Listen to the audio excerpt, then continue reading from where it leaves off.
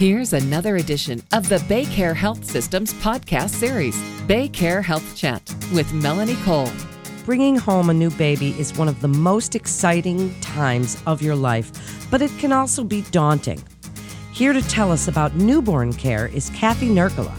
She's a registered nurse and certified childbirth educator at BayCare. Kathy, I'm so glad to have you with us. This is such a great topic. I loved my little babies.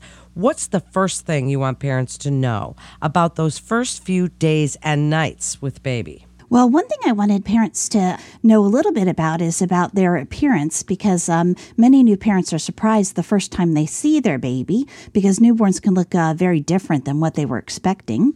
A newborn's head can be cone-shaped for the first few days and weeks. Also, their eyes may be bluishy gray or brown, and that eye color can actually change. Sometimes it can take up to 12 months to know the baby's permanent eye color. Also, a newborn's eyes might look crossed, or they might move in an uncoordinated manner, and this usually disappears as the baby's eye muscles strengthen and their vision improves. Also, babies, newborns, their skin is usually covered with a white, creamy substance called vernix and soft hair called lanugo. And I do want parents to know that vernix and lanugo does disappear soon after birth. Also, their babies can... they might look pale with bluish hands and feet, and that's normal too. The baby's hands and feet will pink up. And also dry skin, pearly white bumps on their face, which are called milia, and a newborn rash can be common. And also birthmarks, too, can also be present. And birthmarks will usually fade over time, too.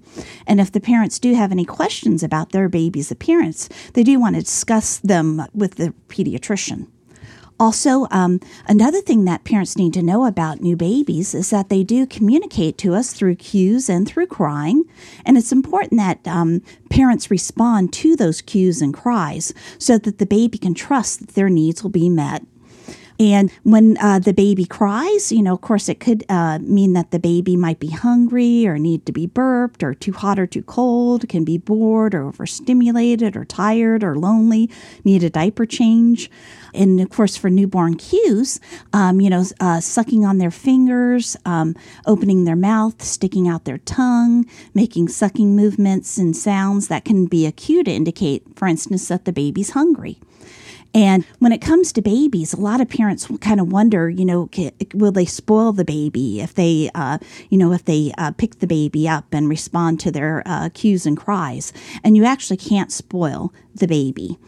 And when babies cry, sometimes they can cry and parents won't know why the baby's crying. And in that case, they just want to make sure that they should focus just on comforting the baby. And some comforting techniques could be holding the baby in their arms and gently, rocking and swaying with the baby. Also talking and singing softly to the baby, making shushing sounds. Maybe taking the baby for a walk using a safe front carrier or a stroller, swaddling the baby in a blanket or a swaddle sack.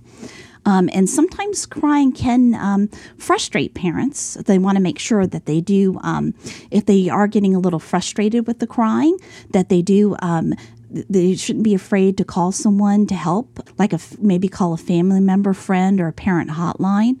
Also, if they're by themselves, they can always put the baby in a safe place like the bassinet or crib and just walk away until they're calm and then go back in and tend to the baby. But parents want to make sure they never shake, hit, or throw their baby. And if the baby's crying a lot, they might even want to talk to the baby's pediatrician to rule out maybe a medical condition that might be making the baby cry.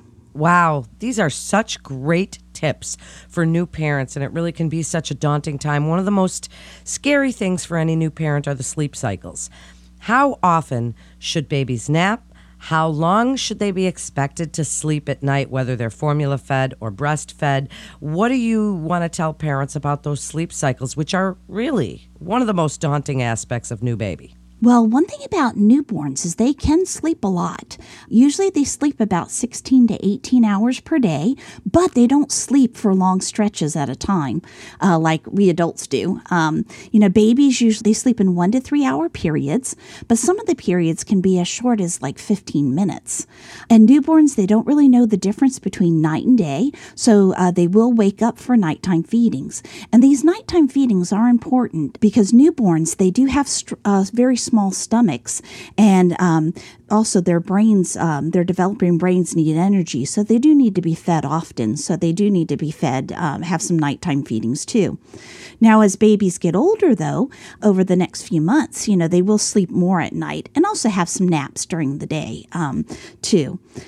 One thing they can do to help their baby sleep is to make sure that they avoid a lot of stimulation during night feedings and diaper changes. They want to save playtime for daytime. And also, it can help to have a bedtime routine of maybe 3 or 4 relaxing activities they can do before putting the baby to bed. And that can, kind of help wind down the baby. Another thing, too, is that we want to make sure when it comes to sleeping that the babies are sleeping safely. And the American Academy of Pediatrics recommends that babies sleep on their backs in a safety-approved bassinet or crib with nothing in it but the baby. So the parents don't need to have any soft objects, toys, loose bedding, bumper pads, wedges, sleep positioners in the bassinet or crib. And again, babies also can sleep in one with a onesie and a sleeper with feet or a sleep sack. They don't need a hat when they're sleeping. The American Academy of Pediatrics recommends that babies sleep in their own bassinet or crib in the parent's room for at least the first 6 months and ideally for the first year. And the American Academy of Pediatrics does not recommend co-sleeping. So the baby needs to sleep in the parent's room, but the baby needs to be in their own crib or bassinet. Also, they want to make sure that the room is at a comfortable temperature. Also, for sleeping, babies can sleep with a pacifier after breastfeeding is well established. But if the baby will not take a pacifier, parents don't want to force one on the baby. Also, if the pacifier falls out while they're sleeping, they don't have to try to put it back in. Another thing, too, is parents also want to make sure they keep their baby They always want to keep their baby away from cigarette and cigar smoke, from vapor, also to breastfeed as long as possible, and to make sure that they take the baby to all their well baby checkups. Wow, another great list of really good advice. So give us some diapering tips. First of all, a lot of parents want to know about cord care and what they're supposed to do as far as taking care of that cord until it drops off. And if the baby's been circumcised, how do they care for that as they're changing diapers? Well, when it comes to changing diapers, which the parents are going to be doing a lot of because babies can go through a lot of diapers, what they want to do is for the cord, they just want to make sure that they keep it clean and dry. And the baby's cord stump will actually naturally fall off in about 1 to 2 weeks after the birth. And when it does fall off, they might see a little blood as it falls off because it's kind of like a scab falling off. But they want to make sure, though, that they don't use any alcohol wipes on the cord stump and that they don't pick at the cord stump, let it naturally fall off. And they do want to notify the pediatrician if the skin around the cord stump is red or swollen, if there's pus oozing from the stump, and if the stump hasn't fallen off after 3 weeks. But for diapers, what they do want to do is make sure when they put the diaper on in the front to fold it under the cord stump so that the diaper is not going to irritate the cord stump. And dress the baby in loose clothing, too, can help so that the clothing's not rubbing against the cord stump. And when it comes to circumcision, if parents have questions about circumcision, it's good for them to actually talk to their obstetrician or the pediatrician. But when they're changing the diaper, when the baby's circumcised, the parents will be given instructions on how to care for the circumcision. And it takes about a week to 2 weeks to heal. But if they decide not to circumcise their son, when they're changing the diaper or giving the baby a bath, they don't want to retract the foreskin from the tip of the penis because it could tear. So they just want to wipe the penis. And when it comes to changing diapers, once the cord stump has fallen off and the belly button is healed, then they can put the diaper over the healed belly button.